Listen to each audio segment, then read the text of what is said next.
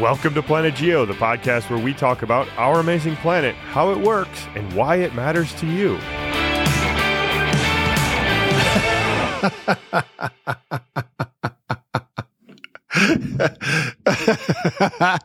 You're a funny guy. I like that. That made me laugh. I need a pick-me-up. Of all days, I need a pick-me-up today. Yeah. I am recording. Are you recording?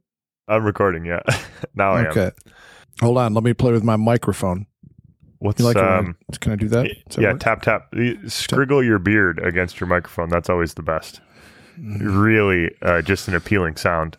I can see why it would be. Yeah. All right. Hey, Doc. How you doing, man? The good doctor's in the house, Joyce. The good doctor's here. This will be a good test. I'll see if she's actually listening. If she's listening. It's too early for her to be napping. All right. You know, because usually... So I go to my parents' house on Fridays as often as I can to just visit, have a beer, sit on their back after school deck. You know, yeah. After I'm done with cross country practice, I'll go over there. Jenny's not home yet, so I got a little bit of time. And more often than not, when I walk in, my mom is sleeping, listening to us. That's great. We are just great to go to sleep to. Yes. Oh, you know what Jenny has started doing? This is, oh no, I can't believe this. So she's really into audiobooks, right?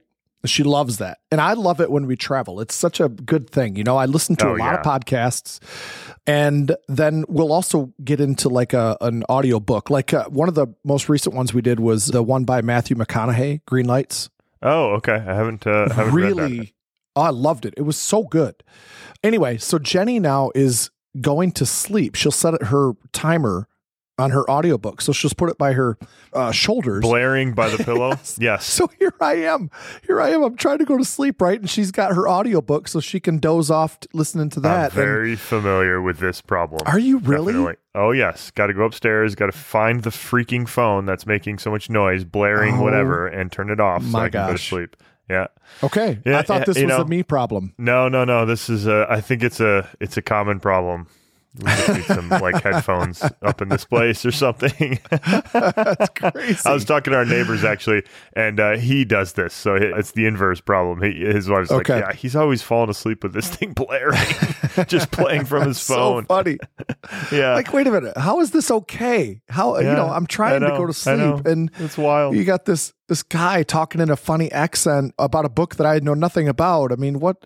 And then you're just so distracted. Your mind starts to think about this book that you're not even into. And that's the way my mind just kind of flits about. So, Chris, on this episode, we're going to have one person who better not fall asleep because this is a question that was raised from a listener. Ooh, that's right. Kathy, you better not fall asleep. You can't fall asleep during this one because we are addressing the question. And the question was really around... Well, essentially, what came first, oceans or atmospheres? But I think really the question was kind of, there's a few questions kind of around how did oceans come to be was maybe a simpler way to phrase it. So how did we get our oceans? And I think, Chris, the structure of what we're going to talk about is probably something along the lines of just a general history of oceans on Earth, like what we know about the oceans, what we kind of don't know about the oceans, perhaps, and how they formed. Is that accurate sort of description? Right. And then in the end, and this is going to be more like your realm, Jesse, but she also wants to know the role of plate tectonics and oceans in terms of like, did they have a part in, getting plate tectonics going, I guess? Yeah, for sure. It's such an interesting question and such a deep question. I mean, we could go for we could start a new series on just this topic. It's so deep that it's so rich, I suppose, with information or sort of so many different rabbit holes we could go down or big paths that we could go down as well. So I don't know, Chris, I have a hard time thinking about where to start this kind of conversation. In your mind, when you read this question or these questions, what did you think? Where did you think, oh, we got to start here? I guess my mind automatically went, this is the way my mind operates. I want to just answer the Chris's overarching stump grinding service. Is that what you were thinking about? That's right. I automatically am like, what comes first, right? And so that's kind of where my mind went. But that's not a really good way to frame an episode. But the atmosphere has to come first because the atmosphere gave birth to the oceans, and so we're gonna kind of walk through that process of early Earth. in this episode. And I think that's a good way to start. Like go back in the beginning and then sort of walk forward. And the important concept here is remember Earth was super hot. Earth was a magma ocean where the entire outer part of the planet, the rocky part of the planet, was liquid. So it was this magma ocean, just as the name implies, which is super hot. And it's hard to imagine an ocean sitting right on top of that, right? On top of liquid magma. It would be evaporated. It would be in the gas phase at that point. So the Earth is really hot to start with. So unlikely to have a nice, calm ocean, right on top of a magma ocean planet. Yeah, right. Because that would be similar to like putting maybe a pat of butter on a hot skillet, right? I mean, it's just not going to work. It's going to boil off. And so that's exactly. So let's get to just some stats. Okay. And then we're going to talk about maybe what's inside the Earth and use that as a launching pad to talk about how that is thought to have led to the formation of the atmosphere, or at least how it changed the atmosphere. Okay. So first of all, oceans, they make up 71% of the entire surface area of our planet. Okay. So that's a lot, right? But they make up 97.2% of all the water on our planet. So that's what makes this such a good question, right? Because this is very, very important. The oceans are it when it comes to water. I mean, we talk about glaciers, water vapor, super important, climate, super important. But as far as volumetrically, it's the oceans. They dominate the water budget of the surface part of the Earth. Now, there's a really open question, and we'll kind of come back to this at the end of the episode, I think, when we talk about the history of the oceans. But we know there's water. We've talked about this before. We know there's water down in, sort of trapped in minerals, bound up in minerals in the interior of the Earth. And we know this from a bunch of different pieces of evidence. We talked about diamonds. There's inclusions in diamonds that are from the mantle transition zone, so 400 to 600 kilometers deep in the Earth. And we know that there's some amount of water down there. We don't know how much. And some of the calculations would suggest you could put like 6 oceans worth of water down there. So that's like potential storage, but we know there's a little bit down there. We don't know how much. Okay, so first of all, you said the mantle transition zone, the MTZ. This is the boundary that separates the upper mantle from the lower mantle. This has actually garnered a lot of headlines in the research world recently because there's a recent paper that's come out that has really shined a light on the amount of potential water down in that zone, right? Yes, now, for sure. This is, though, hugely variable. I mean, this is not constrained very well at all. So let me sort of frame this just briefly, because this transition zone, what the transition part is referencing is it's a seismic transition zone. So we can see with seismic waves passing through the mantle, we can see that there's some kind of boundary there because seismic waves change energy. They kind of refract at that boundary. There's one at around 440 kilometers and one around 660 kilometers in that ballpark range. So it's a kind of a couple 100-kilometer thick layer in the mantle where seismic waves do weird stuff. What we know happens there is that we have a mineralogical change. So as you go down in pressure, if you take a piece of the mantle up in the upper mantle has olivine and 2 different types of pyroxenes, those types of minerals in it. And those minerals undergo a transition. They become unstable in this transition zone. They become different minerals. Ringwoodite and wadsleyite are a couple different of these high pressure phases of those minerals. And those phases can hold water in their structure, whereas olivine and pyroxenes, they don't really hold much water. So there's this like sweet spot in the middle, this sandwich layer, where the minerals could potentially hold water. We don't know if they do, though.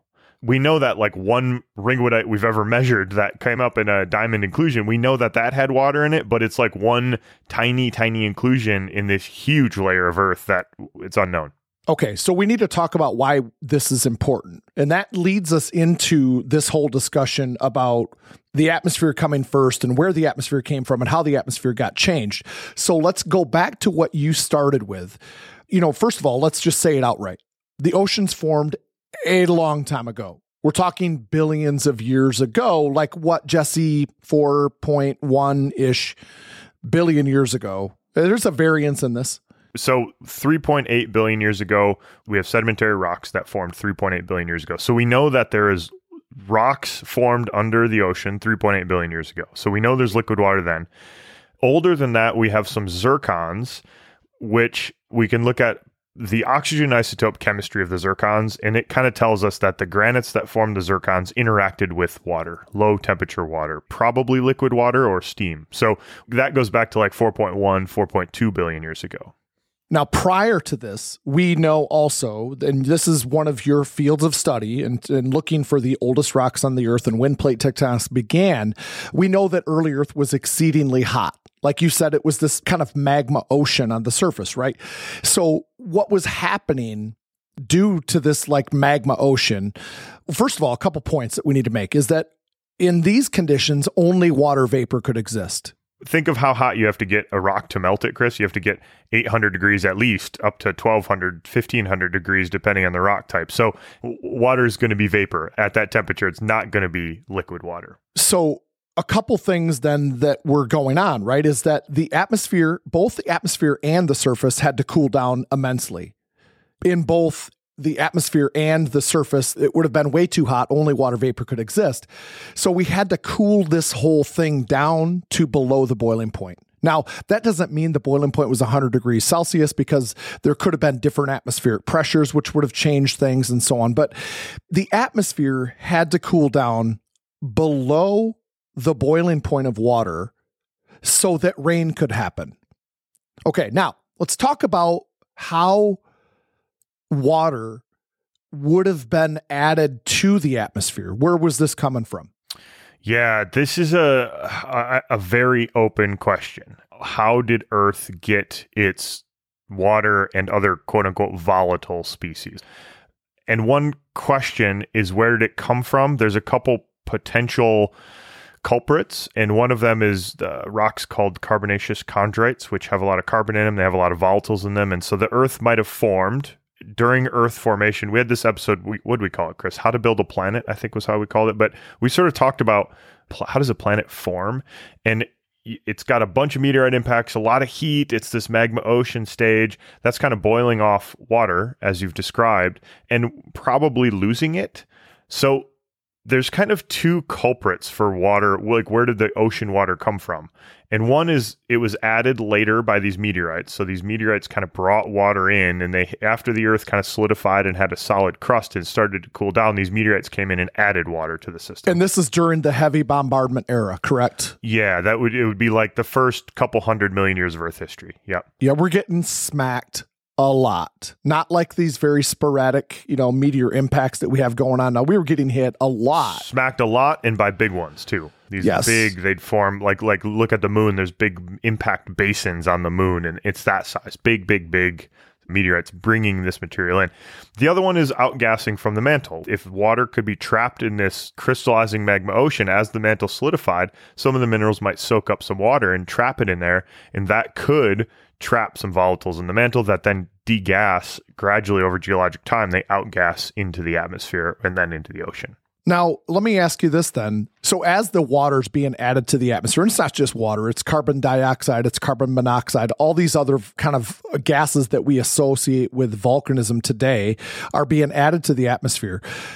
This must have affected the time that all of this took place, right? I mean, because in other words, I would think it slowed it down. Is that a good assumption that the atmosphere slowed it down?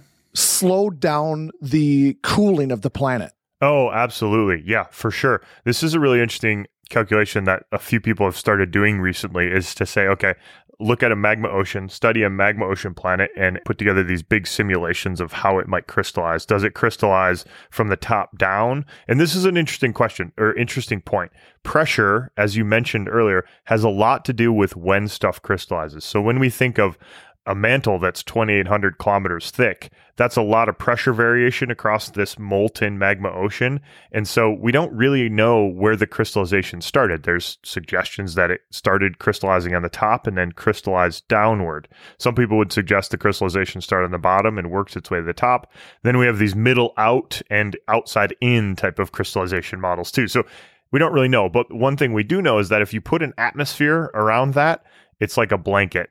You slow down the cooling of the planet, of the magma ocean stage. It's kind of like going camping, and on a clear night, you know that it's going to be a cold night. Oh, yeah. And if you don't have that blanket of cloud cover, you just lose heat more rapidly. And the atmosphere acts as that blanket. So we have then two sources that probably worked in conjunction for adding water to the atmosphere. This degassing from what is now the mantle, and also getting smacked by these meteors and particularly massive big comets, okay, during the heavy bombardment era. Both of those have lots of water. So this whole thing then cools down below the boiling point, whatever that happened to be at the time, due to the pressures involved. And it begins to rain. And like this must have, Jesse, are there estimates on this that this must have taken millions of years? Yeah, it's a really hard calculation it's really hard to figure out what's happening in the first like 100 million years of Earth's life. And this is the other complicating factor of Earth, is that we have a moon, and we know the moon formed by a giant impact that basically reset the planet. We don't know when the moon formed. Some people would say 4.35 billion years ago is when the moon formed. Some people would say 4.55 billion years ago. And that's 200 million years age difference. So we could have had this planet that got started and had an ocean and had all these things happening to it. And then all of a sudden it got smacked by the moon forming impact and completely reset itself again into a magma ocean stage. And then you had to start this process over. So we really don't have a very good idea of what was going on in that first, let's say, 200 million years of Earth. It's really tricky to figure out because the models get really complicated and there's feedback loops in these things. Right. But it is safe to say that we had to fill the ocean basins, and the ocean basins were filled from condensation and precipitation from the early formed atmosphere. Exactly. So you can imagine this, as you put so imagine a magma ocean, a ball of magma, and you've got a water vapor atmosphere around that. What happens pretty quickly is the atmosphere is losing heat to space pretty quickly. And so you're forming pretty soon, it gets cool enough where you'll have a crust, like a solid thin layer. And I always think of lava or Pohoihoi lava, this really ropey kind of lava texture where if a lava flow is flowing, you rarely see just pure magma or pure lava. Like you don't often see that. It often has a little crust on top of it. That crust forms really quickly. Yeah, so this thin skin, that would happen on a planetary scale too. So you'd have this thin skin, and that can start to cool down. Then the atmosphere cools down, and as soon as you get below condensation point of water, then you start to precipitate and condense that water into oceans then. And we didn't have continents at the time. And so... Right. Well, it depends who you ask on that. But yes, in my opinion, okay. Continents are... we didn't have huge amounts of continents. Certainly not 4.5 billion years ago. Some people would argue 4.4 billion years ago we've got continents. But I'm not so one of are those, we looking for then in the near future for Dr. Reimink to find a 4.4 billion year old zircon crystal? Is that what you're saying right there? That would be very good. We'll see you on the Tonight Show then, right? Yeah, that's right. That's right. Yes, exactly. I don't think that's going to happen because I'm not. I don't really think continents were a huge component of the Hadean Earth, but some people would argue with that. So, okay. So there's also something else that's important to note is that Earth is a little bit different from other nearby planets in that we're big enough to hold on to the vast majority of its water. Ooh, what do you mean by big enough, Chris? Well phrased. We're heavy enough to gravitationally hold on to the H2O. Most of it, anyway. There's very little of it that has been lost to space. Obviously, you have some chemical reactions where, some of the hydrogen has been dissociated from the oxygen and therefore lost and so on. But over time, our water cycle is pretty well kept intact. Yes. I don't know. You look at Mars and the evidence is so vast that there was a lot of flowing water on the surface of Mars at some time. I'll eat my desk if that's not a correct statement. I mean, I feel that confident.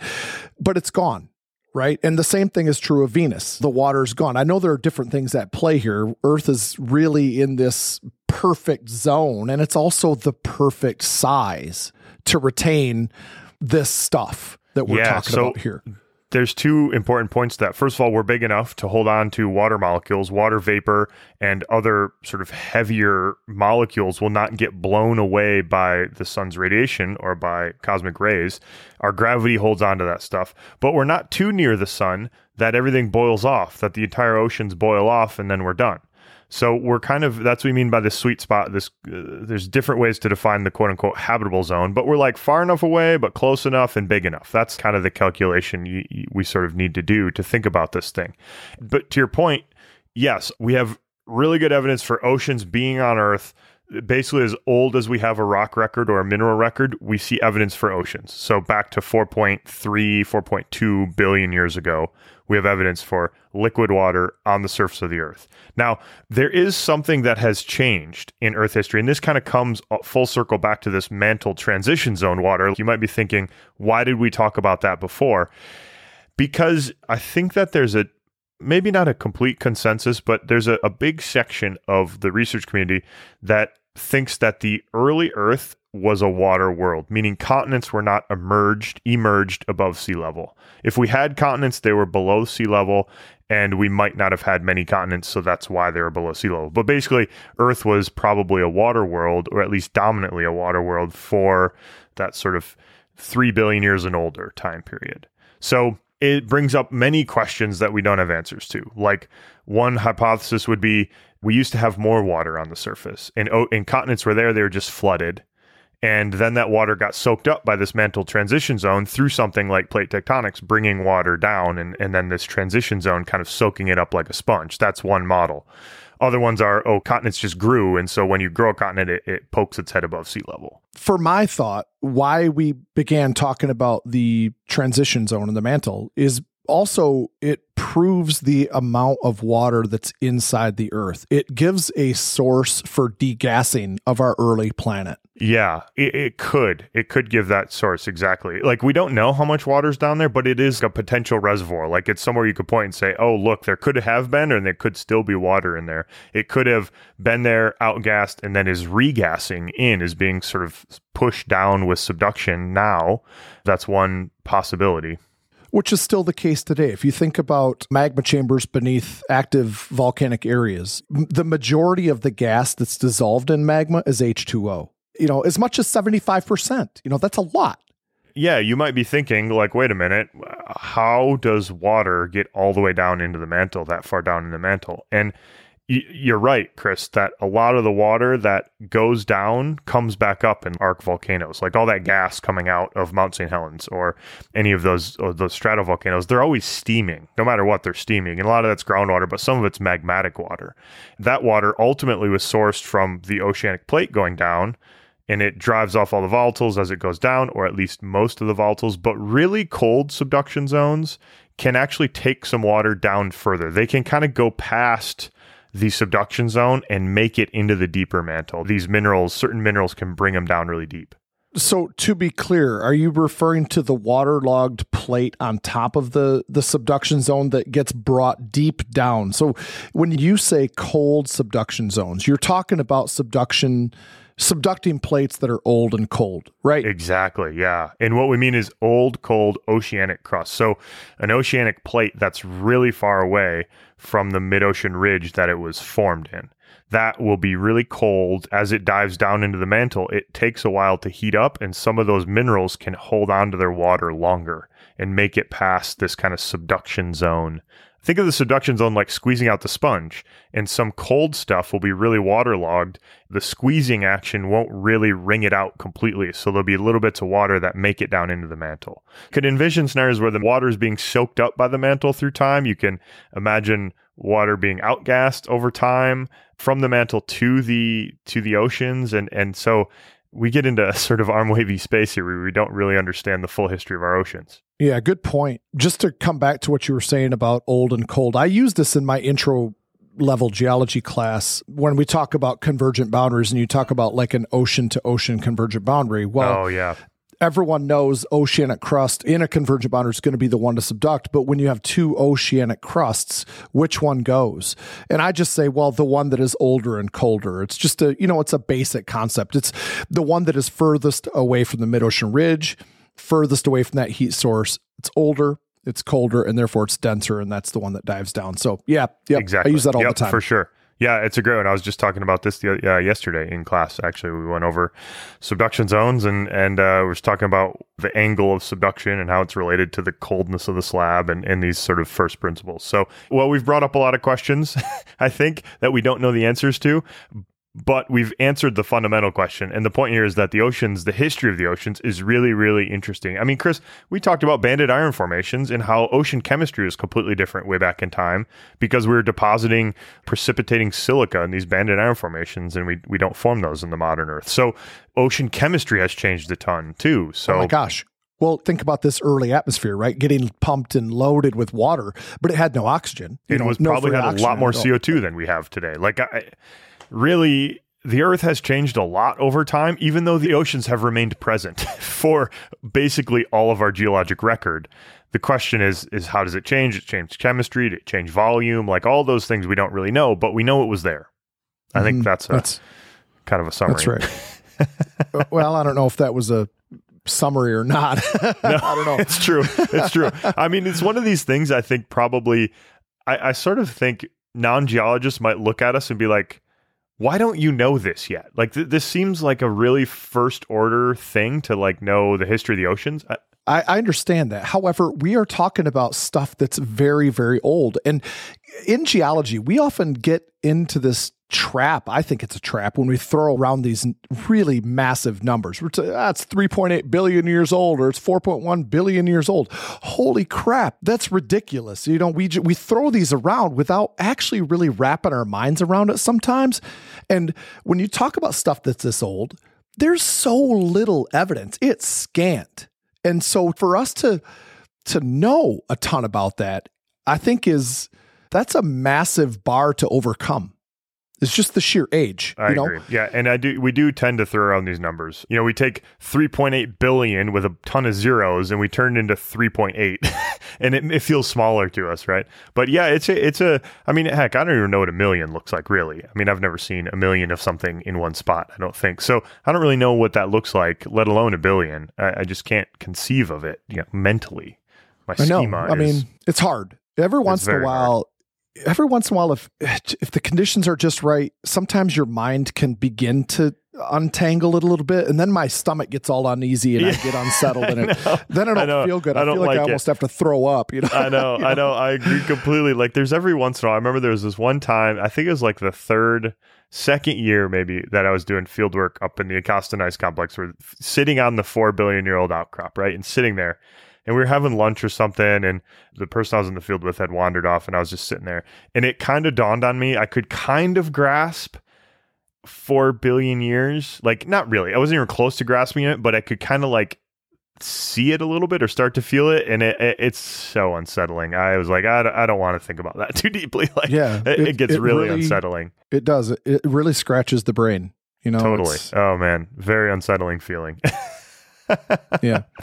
Oh man. But it's something, you're right. We have to deal with as geologists. We have to I think we have to get better at communicating things like that it is awe-inspiring, but it's also something we can trivialize a little bit. Yeah. I'm guilty of it. I'm sure you are. Especially you are, because you deal with old stuff all the time. Including my podcast partner. Oh! Stop. That was all right. That was a good one. I'm proud of myself about that was all right. I got you. That was good. Is there anything that you want to add or we should add about oceans and tectonics? Yes and no. I think it's kind of again, something we don't have a great answer to. We think it's important. We think like the hydration of the plates, you can imagine it kind of lubricates plate tectonics and it helps drive a lot of things. So we definitely think it's quite important that an ocean helps plate tectonics continue and helps sort of fertilize the planet for plate tectonics. So yeah, they're probably intimately linked for sure. Okay. But you can straighten this out if I'm wrong or off base here, but I think, too, that oceans preceded what we know of as plate tectonics. I mean, the oceans came first. It's a great question. My opinion, yes. My opinion would be... And that's why I gave that, because like you and I usually on the same page. And there would be, I think, a decent amount of people who research the early Earth who would argue with that and would say We don't know when plate tectonics started, and it could have been 4.2 billion years ago. My opinion is it's closer to 3.7, 3.6 billion years. And so therefore, yes, the ocean was present before that time period. Okay. Question for you then to follow up on this. So are you shifting a little bit in your career away from like answering that big overarching question and looking at different things because of your interests, or this is just kind of a feeling that I get? Yeah, I would say that's accurate. Maybe, well, it's hard. I don't want to study one suite of rocks for the rest of my career, right? That's sort of an unhealthy situation to be in. And unless I go out and manage to find some other old rock location, it's hard to just say I'm going to continue studying the early Earth, right? It's super interesting to me, but I don't want it to be my whole research initiative and agenda. So I'd like it to be, a quarter of my research sort of profile, and then I'm sort of developing the other ones for sure. So I'm getting into this critical minerals type thing. And yeah, there's different avenues to go, but I don't want to be just on like a single track. So this is definitely, Jesse, a Chris Bolhuis front porch, beer in hand conversation. Definitely is. Right now. Absolutely. We got to sit on the rocking chairs, have a couple beers, talk it through. Absolutely. I look forward to it. All right. All right, man. Well, Kathy, I hope we did it justice. I think that's a wrap. I think it's a wrap. It's as good as we can do for now, at least. Yeah, that's right. That's right. Right. You can find us now on our mobile app, both on iOS and Android. Just type in Camp Geo into the App Store, and you'll find us there. You can download it. You can listen to all of our Camp Geo stuff. You can download all the images and audio files and listen offline. That's a key feature there. And you can also purchase access to our Yellowstone Geological Guide to Yellowstone National Park in the same way. And again, download content offline. You can also head to our website. That's planetgeocast.com. There you can subscribe, follow us, and support us. We really appreciate that. And lastly, Chris, send us an email, planetgeocast@gmail.com. We've been getting a bunch of good questions, and we like answering them. Things like this come up, and we're like, hey, that's an episode right there. Let's put together some talking points and just walk through it, because it's super interesting topic. So keep sending those our way. We love it. Yeah. Cheers. Peace.